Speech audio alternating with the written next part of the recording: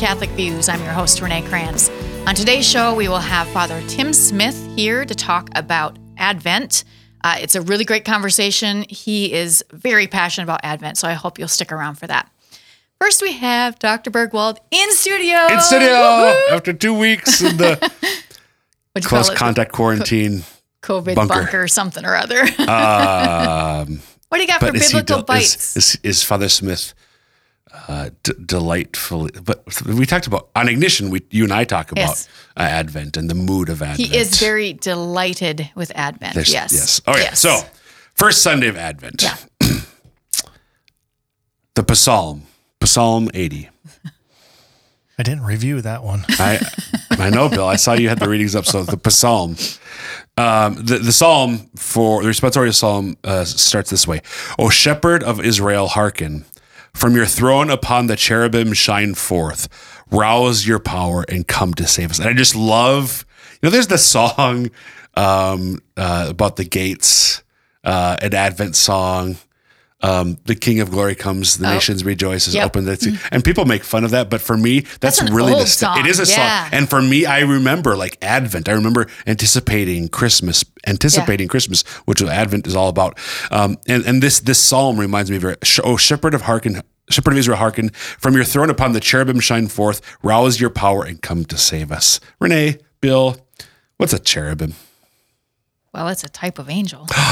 Ding, ding, ding, ding, ding, ding. Isn't it a baby angel? Well, the cherub, right? So cherubs, right? So art, you think of cherub and those little chubby little whatever. But throughout, so cherub or cherubim are referred to multiple times, especially in the Old Testament, but also in Revelation, which we were reading a lot here as the liturgical year closed.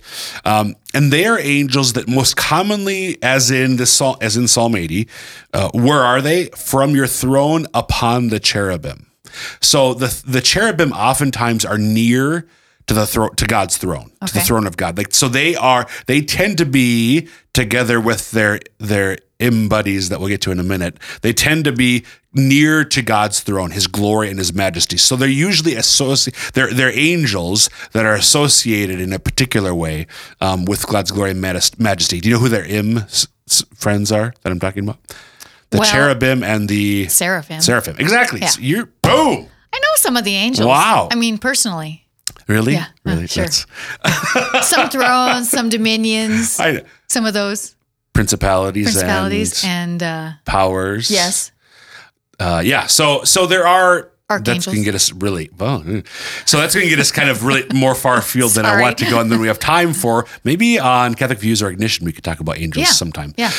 But I do want to talk a little bit about them here. So there are different in Scripture. There's explicit reference to cherubim and seraphim, and they're usually around the throne of God. But there's also references to angels and archangels. Now, the fact of the matter is, okay, do you know what the word angel means? This is another one of those things where I know. See, but I thought you knew all about angels. You just got done. I know all about angels. It's just not. So, that's on YouTube forever. I know. So to evangelize. Oh, okay. That wasn't what I was thinking. No. It doesn't mean that. Oh, okay. But think about the word evangelization. To evangelize. Do you want me to answer something? I'm trying to help you here, give you a hint. So what does the word angel mean? Huh? Does it rhyme with that? Nah. So angel is in evangelize. The word angel, A-N-G-E-L, is in evangelize. Good messenger. Good news. Sure. An angel is a messenger. So technically, an angel, if you look at the catechism, an angel is more about their job description than their being. Mm-hmm. It's about what they do, not what they are. What they are spirits. Okay. They're created, disincarnate. They're non-incarnated. They're pure spirits, right? Okay. And there seem to be, and tradition says, but this is not like for sure, tradition says there are different choirs, maybe 9 different choirs of angels. Certainly, again, in Scripture, we see reference to cherubim as one type of angelic being, pure spirit being, seraphim, angels and archangels. So it seems that among all of the quote unquote angels, some of them, their task, if you will, is to attend to God, simply to spend their days and nights their time, what they do is give God glory and praise and honor. Other angels, these spiritual beings are actually called to be angels, where they actually sent forth to Zechariah, to Mary, as Gabriel was. Michael is a protector, a defender, etc. Raphael, he journeys with Tobit. So the point is that there are different kinds of spirits, what we normally call angels. Some of them are messengers. Some of them are glorifiers and praisers. So in the psalm for today, we see reference to one group in particular, the cherubim. So what and who are the cherubim? Well, the cherubim are angelic spiritual beings created by God, and what they do, they're not so much messengers to you and me. They give praise and glory to God. Gabriel, Michael, Raphael are the spirits who guard us. Right. They are angelic spirits. Okay. They're spirits who are literally angels. They're messengers who communicate on God's behalf to us. Okay. Not that he can't go directly to us, but he likes to include other beings. Yeah. So does that make sense? Yeah, it does. So one little thing I'll tease you on for maybe some future discussion, but St. Thomas Aquinas would say, and many others as well, that actually every angel is its own species. I've heard that. You've heard Very that before. confusing. Yeah. Yeah. So you and I are the same species, Right. but angels actually are their own species. Yeah. Each of them, which is, kind of mind-blowing. We'll talk more about that now, but there's guardian angels who guide, guard, and protect us, and there's cherubim that give glory to God. Great stuff, Dr. B. Thanks. You bet. All right. Today in the studio, I have with me Father Tim Smith. He is the pastor at Holy Cross, Ipswich, St. Thomas the Apostle Roscoe, and Our Lady of Perpetual Help in Leola. That's a lot of parishes, Father Smith. 2 counties, half of 2 counties in the northern part of the Diocese of Sioux Falls. And so a great place to be. And you're always welcome if you're in the north to come and visit us. Yeah. I know my aunt goes to one of your parishes, and they've said good things about you, so you must be doing something right. Well, I'm grateful to have them as parishioners, Yeah. and all our parishioners there. They're wonderful people. So if you're ever in the north and doing some pheasant hunting, which is what our area is known for, stop on by and join us for Mass. Yeah. All right. So today we are going to talk about Advent. This is, of course, we're recording early, but this is going to be aired on the first Sunday of Advent. So we're going to talk a little bit about Advent.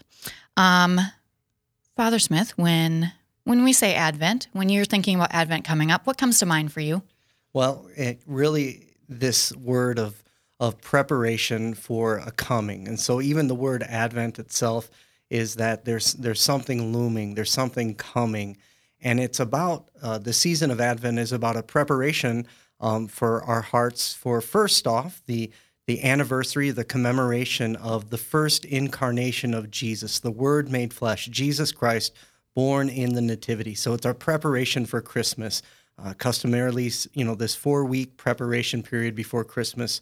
But also it's a preparation of our own hearts to receive the Lord more fully as we, remember that the Lord's coming is a time for us to just kind of reacquaint ourselves and prepare ourselves to realize our entire life is a preparation for heaven. Mm-hmm. So Advent is also an opportunity for us to reawaken that we're preparing to meet the Lord at Christmas, but also we're preparing to meet him when he comes again. And so there's also this teaching in our faith. We profess it in our creed. The Lord will come again to judge the living and the dead. And so in this preparation to commemorate the first coming of Jesus, we also prepare our hearts and our souls to receive Jesus and to be with him forever in the kingdom of heaven. And so it's really this time of preparation, this anticipation, and the coming hope we have is the glorious return of our Lord Jesus. And so for me, that key word is a time of preparation. Right.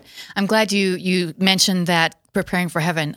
You and I had a conversation, about a week or so ago, getting ready for the feature for the bulletin, which is on this topic. So if you want more about this, you can read the feature in the December bulletin that'll be coming up in your mailboxes. But you talked about Advent and waiting, and this idea of that this is linked to our getting to heaven. So how should we approach Advent as we're busy with Christmas stuff. Even in this really strange year, there's Sure. still going to be a lot of busyness. So how do we approach Advent? Well, first off, I think we need to really plant our flag in the ground and really fight for Advent. And I don't mean that in a combative way, but particularly we live in a time where we see a commercialization, an increased, emphasis on, shopping, and just even, I already see people have, put up the Christmas decorations already. Yep. These are we're right now we're a week, before Thanksgiving, even as we're recording this. And even the Lifetime or the Hallmark Channel, they've already been running yes. their 24-hour Christmas Since about Halloween. holiday films that they do. And of course, it's become a trope. It's funny. And of course, people enjoy those things. But really, to recapture the Catholic vision of things, and particularly how we live in time. And so this 4-week period of Advent really is an opportunity for us to really pause and reflect before we would, kind of deck the halls with boughs of holly. We really kind of actually are asked to practice a little simplicity in our life. And even the church in its liturgy with the liturgical colors, we'll see the violet vestments and perhaps some of the church decorations actually being dimmed down a little bit, Right. kind of pulled back, less flowers, less use of some of the things we use for a solemn celebration. And all of that heightens this anticipation, this preparation of our hearts.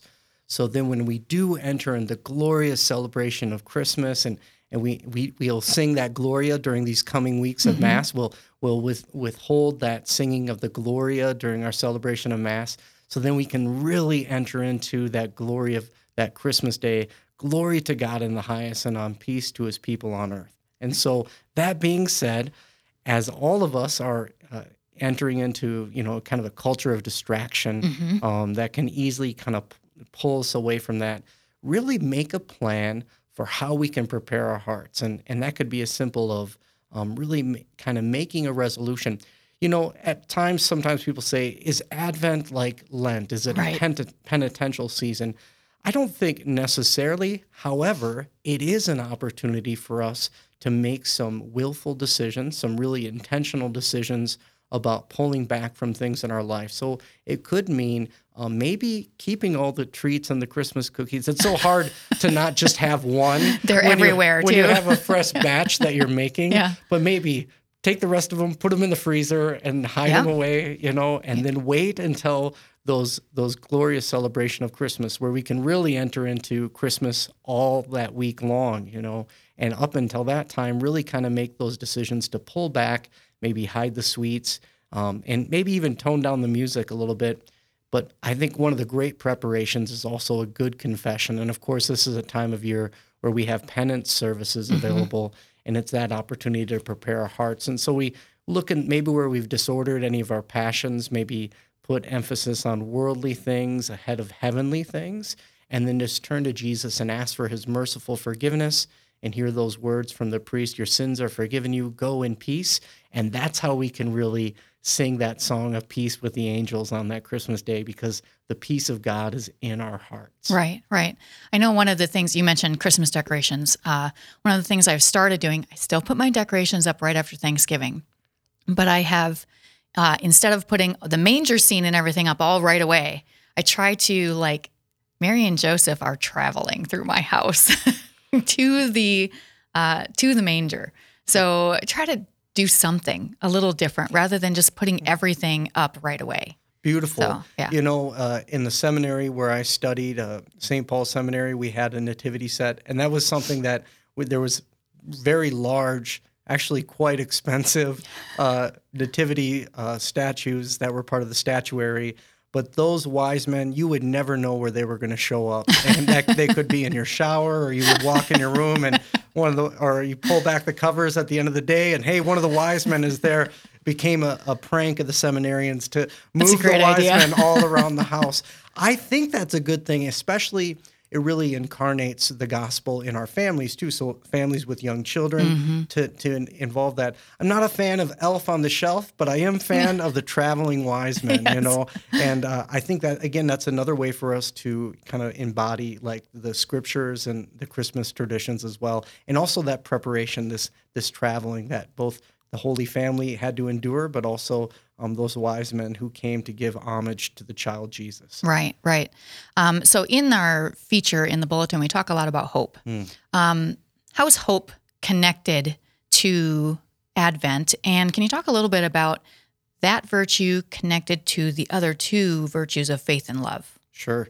Well, certainly, like the virtue of hope is really rooted in our hope for goodness and eternal life in heaven. So sometimes we use words in the church's theology like eternal beatitude or a life of total happiness, of the goodness of heaven. And so hope is rooted towards that goodness of heaven. And both hope is one of the theological virtues. Faith, hope, and charity are theological virtues that have been given to each one of us in our baptism. And so the Catechism of the Catholic Church, as well as the Church's theology and teachings from St. Thomas Aquinas and other theologians really emphasize that those gifts, faith, hope, and charity, are given to us in our Christian baptism. And what that means is that because we're children of God, because you are a daughter of God by grace, because I'm a son of God by grace, that we have those gifts for us. The gift of faith, it's an infused gift that allows us to receive the things of faith. That's a free gift from God we've received. Hope orders our souls to the goodness of heaven. And so all the good created things on this earth are wonderful and they're splendid, but our greatest fulfillment of our greatest goodness is to be completely fulfilled in the kingdom of heaven. And of course, the greatest of these, as St. Paul says in the Corinthians, is love. Faith, hope, and charity. The greatest of these is love. And so the love of God and love of neighbor, but particularly to be united with God, Father, Son, and Holy Spirit, who is an eternal union of love that we can be united with in that great gift of charity. And so all three of these theological virtues are ordered towards God. They originate in God, and they're given to us as children of God by grace through a baptism. And there's so much more you could speak about each particular virtue. And that's one thing I always encourage people in spiritual direction or even in catechism, that they can learn more about these virtues. The Catechism of the Catholic Church does an excellent job. And you could even, any of our listeners could just do a simple, just go to your search engine that you use on your laptop or even on your phone. If you just typed in Catechism Hope, Catechism Love, Catechism Faith, it'll bring you, because the way the algorithms are, there's really only one church that uses a catechism. Right. I mean, there's probably a few others, but they've fallen by the wayside. And it will bring you directly to those paragraphs that you can learn and study. And if you want to go deeper, look at the footnotes. You know, I love catechesis, Christian doctrine. There was a long period in my life, Renee, where I did not have good catechesis. It's always been made available to me. And this is true for any of our church members. Right. But we are lifelong learners in the faith. We can always learn more. And the more I grow in love of God, the more I want to know about him. Right. And the more I know him, I want to love him more. And so it just builds off of that. So faith, hope, and charity, theological virtues, and you can study more about those virtues and how they help us stay rooted in God's goodness and help us become holy. Yeah. I had, as I was kind of researching this for the feature, I came across something that said that faith is basically the foundation. So you learn about your faith, which helps you give your hope has something to, you have something to hope in if you understand your faith and know your faith. And then the hope kind of develops into love and creates love. So I was like, oh, that's kind of a cool way to explain that. It is. So, yeah. It is. And also the fact too, that God will, you know, through, I talk about these being infused virtues, is that the Lord will, and he has done this in the lives of members of the church, holy men and women, saints of God. He has just imbued and instilled and through the infused grace into our souls. And so there's at times there are people who say, well, I'm not a big reader. Or, I'll never be able to read St. Thomas Aquinas or even the Catechism. I just fall asleep if I start reading it. I can't grasp onto that. But you find holy souls, holy men and women, many of them who were maybe even illiterate, but because of the grace of God, they were given profound understanding of the truths of our faith, the Christian teachings that have been passed down throughout these centuries.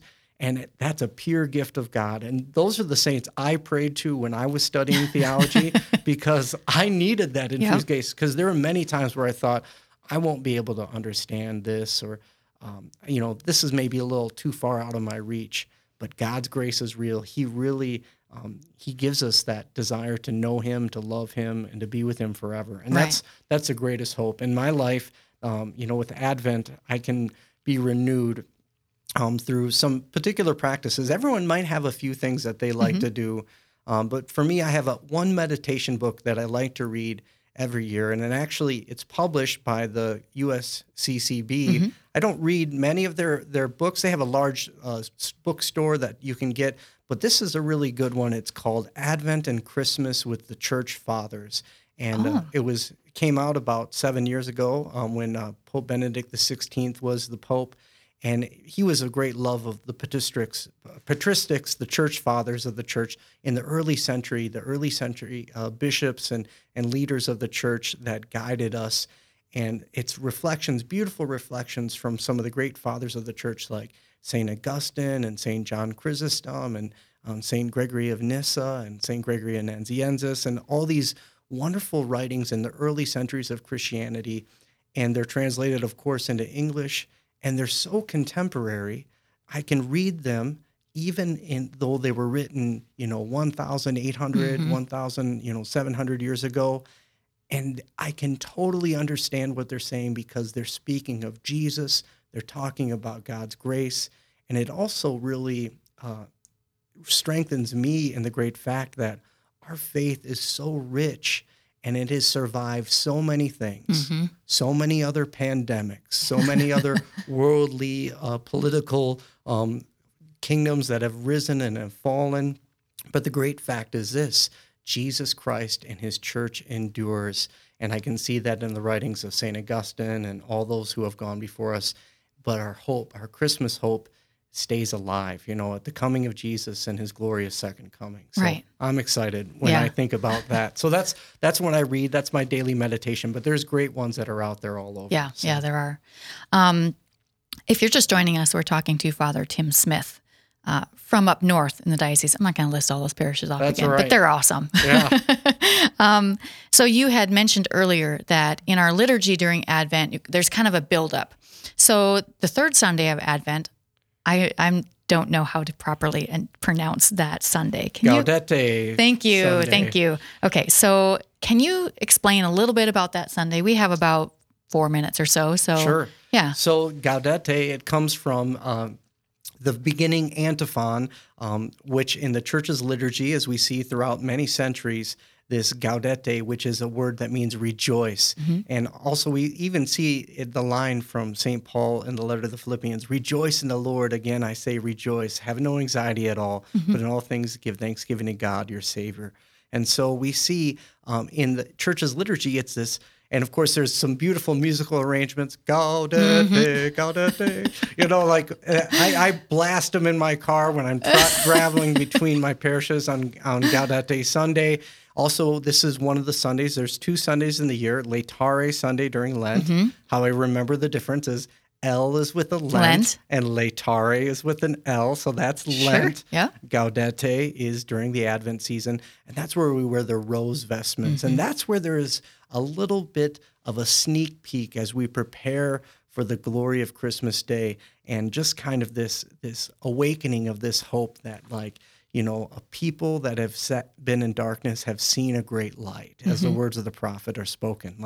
We look forward to that light of Jesus, that light that shines in the darkness. And so it's an opportunity for us to kind of get excited a little bit. And on that day, there may be a little bit more ornamentation, a little bit more arrangement. Of course, those rose vestments, which we say rose, like a beautiful rose, not pink, like a salmon or something, salmon color. You know, my husband always tries to wear pink on that Sunday I or love some it. rose color. Yeah, he remembers and he never reminds me.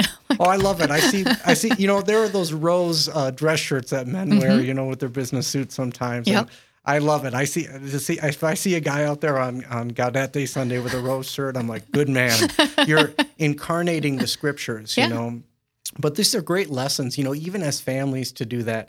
You know, on Pentecost, wear red. Yeah. I encourage Yep. people to do that. And so as families, that's something that we can do too. And of course, there's nothing nicer than seeing a great family where everybody is just kind of living the liturgy, even in their own household. And that's a beautiful thing that we can all do. And there's some great catechesis that encourage our children and families to do that as well. Yeah, and you know, a little more catechesis can't hurt, right? Oh, of course.